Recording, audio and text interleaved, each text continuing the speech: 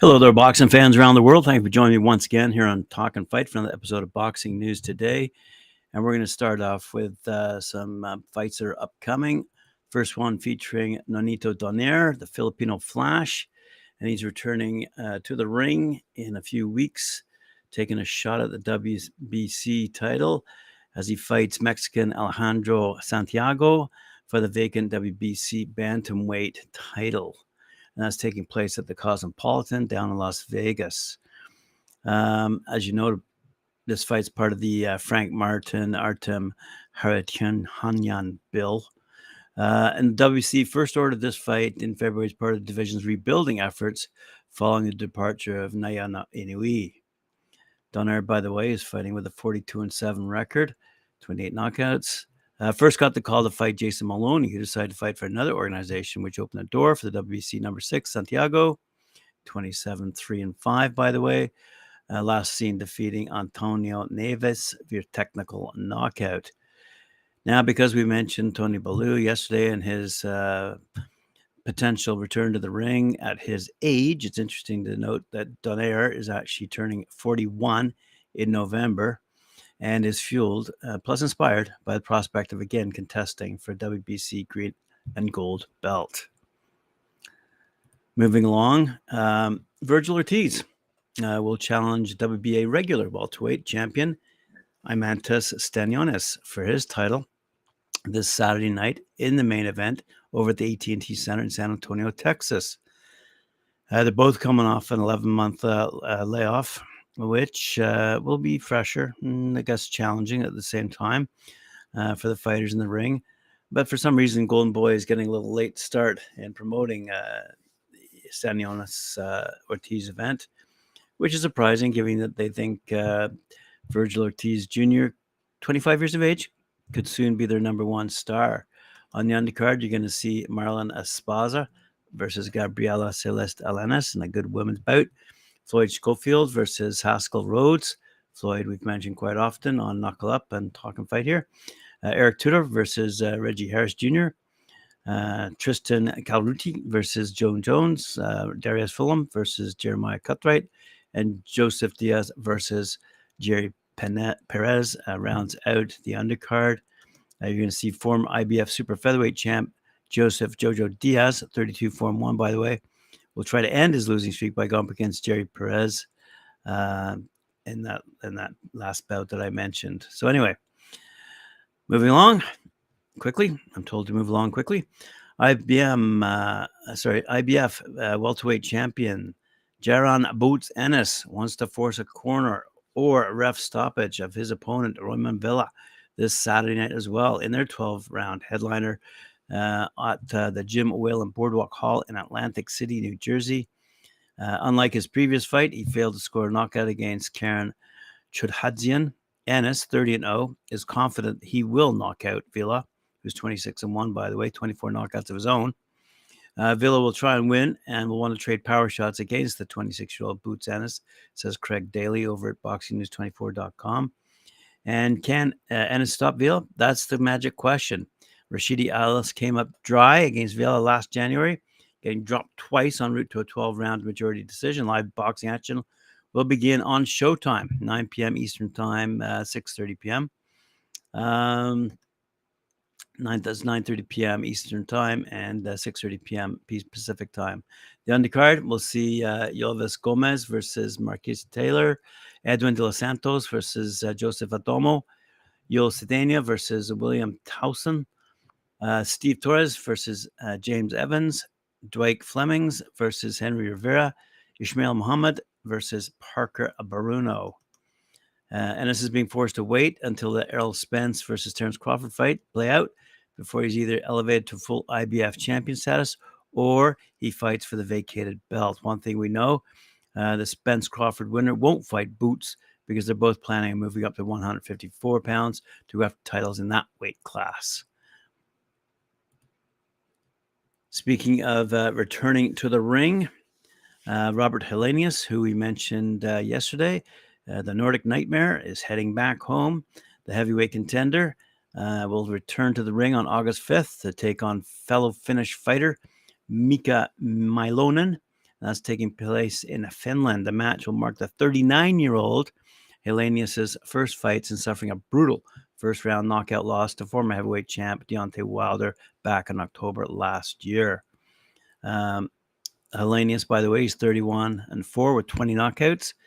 Had scored back-to-back stoppage wins against the then unbeaten Adam Kownacki before losing to Wilder, making note of his age. ESPN's Salvador Rodriguez reports that welterweights Yordenis Ugas and Keith Thurman are in talks to square off this coming August, which Thurman himself later confirmed to Showtime's Last Stand podcast. Jake Donovan claims the two will fight for the interim WBC title, while Errol Spence Jr. and Terence Crawford hash things out. Ugas, he's 27-5, 12 knockouts, hasn't fought since April of last year, when Spence smashed his eyes shut to take the Cuban veteran's WBA super welterweight title. He's fought just twice since 2020, but Thurman, he's 30-1, 22 knockouts, has somehow been ever more inactive. One time has, in fact, fought once since his 2019 loss to Manny Pacquiao, dominating Mario Barrios in February of 2022. Assuming both men enter the ring at or near top form, it should be a well-matched bout with a lot of action potential. Ugas' low finishing rate belies a genuine mean streak, and Thurman, though far from the destroyer of yore, still packs some pop to go along with his craft. And we'll let you know if this one gets over the finish line. Sure enough. Alrighty. BoxingScene.com reports that promoter Ben Shalom of Boxer is standing firm that light heavyweights Joshua Buatsi and Dan Aziz will collide in a WBA world title eliminator.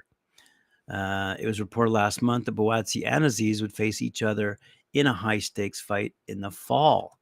But rival promoter Eddie Hearn of Matchroom later stated he was advised that Aziz was a free agent, and the result was trying to get him in the ring with WBA champ Dimitri Bivol. Shalom would quickly respond to Hearn's statements by making it clear that Aziz was under contract with Boxer. He now indicates that Buatsi and Aziz have agreed to fight. Shalom said both fighters have agreed to fight each other. It's flattering when other promoters are talking about your fighters, but Dan Aziz is with Boxer. He's one of our proudest achievements. Finding the fighters that don't necessarily get those opportunities, the fact we've gone from just about British level and come through the English, Commonwealth, and now he's even being talked about at a world level. It's an incredible journey. The Buatsi fight is one they both agreed to. It's definitely one that happens this year, which British boxing fans are hugely excited about. And according to Shalom, there have been no approaches from Matchroom to make a fight between Bivol and Aziz. He says he's willing to entertain an offer, but explains that nobody's reached out as of yet. Let's fly around the world to Japan, where we see that the World Boxing Organization's fifth-ranked Asia-Pacific Super Bantamweight, TJ Dohoney of Ireland, battered the Japanese champion Kazuki Nakajima of the Oshi Boxing Club into submission in the fourth round to wrest the title on the June 29th tilt that was held in Tokyo.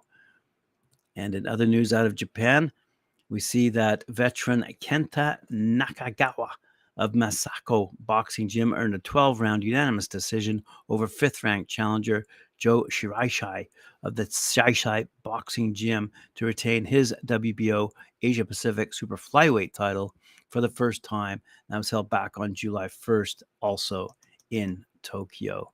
And they were fighting at Korakuen Hall, and the 37-year-old Nakagawa occasionally landed well-timed straight left and right hooks to the head from his southpaw style while moving side to side to avoid Shiraishi's forward move. So good for him. And with the victory, Nakagawa improved his record to 24 wins, including 12 knockouts against 4 losses and a draw. For his part, Shiraishi fell to 11-1-1 and has 6 knockouts to his record. Finally, I want to bring you up to speed with respect to a link I provided down below in the show's description. A fight took place featuring Esquiva Falcao, the 2012 Olympic silver medalist. Esquiva Falcao, he's 30-1, 20 knockouts. Doesn't feel he got a fair shake against Vincenzo Gattari, who's now 21-0-1 with 7 knockouts in their clash for the vacant IBF middleweight title that was held in Wuppertal in Germany most recently last weekend. I think the fight was unfair to me, Falcao said. I fought for the world belt in my opponent's house. It's not in his country, it's in his house, in his city. And the judges are all German. Oh, there was an Italian. And that is where the boy is from. He's from Italy. He isn't Italian, but he lives in Germany. So the fight was all for him to win. Falcao continues, I was knocked down in the second round. The punch landed. I took it. But then I received 2 very strong blows below the belt, and the referee, Vincent Dupas, did nothing, not to mention the blows that I received on the back of the head and the shoulder on the chin. I believe the referee is there to protect both athletes, not just defend the home athlete or the promoter who organizes the event. I leave here sad, but knowing that I did my part. I didn't have to fight just one athlete. I had to fight one athlete, the referee, judging, but that's life. And that, my friends, concludes today's episode. I appreciate you joining me. Remember to like, share, subscribe, hit that notification bell. And I'll see you later on at 4 p.m. Eastern Time when I join Mike Orr for his show, Knuckle Up.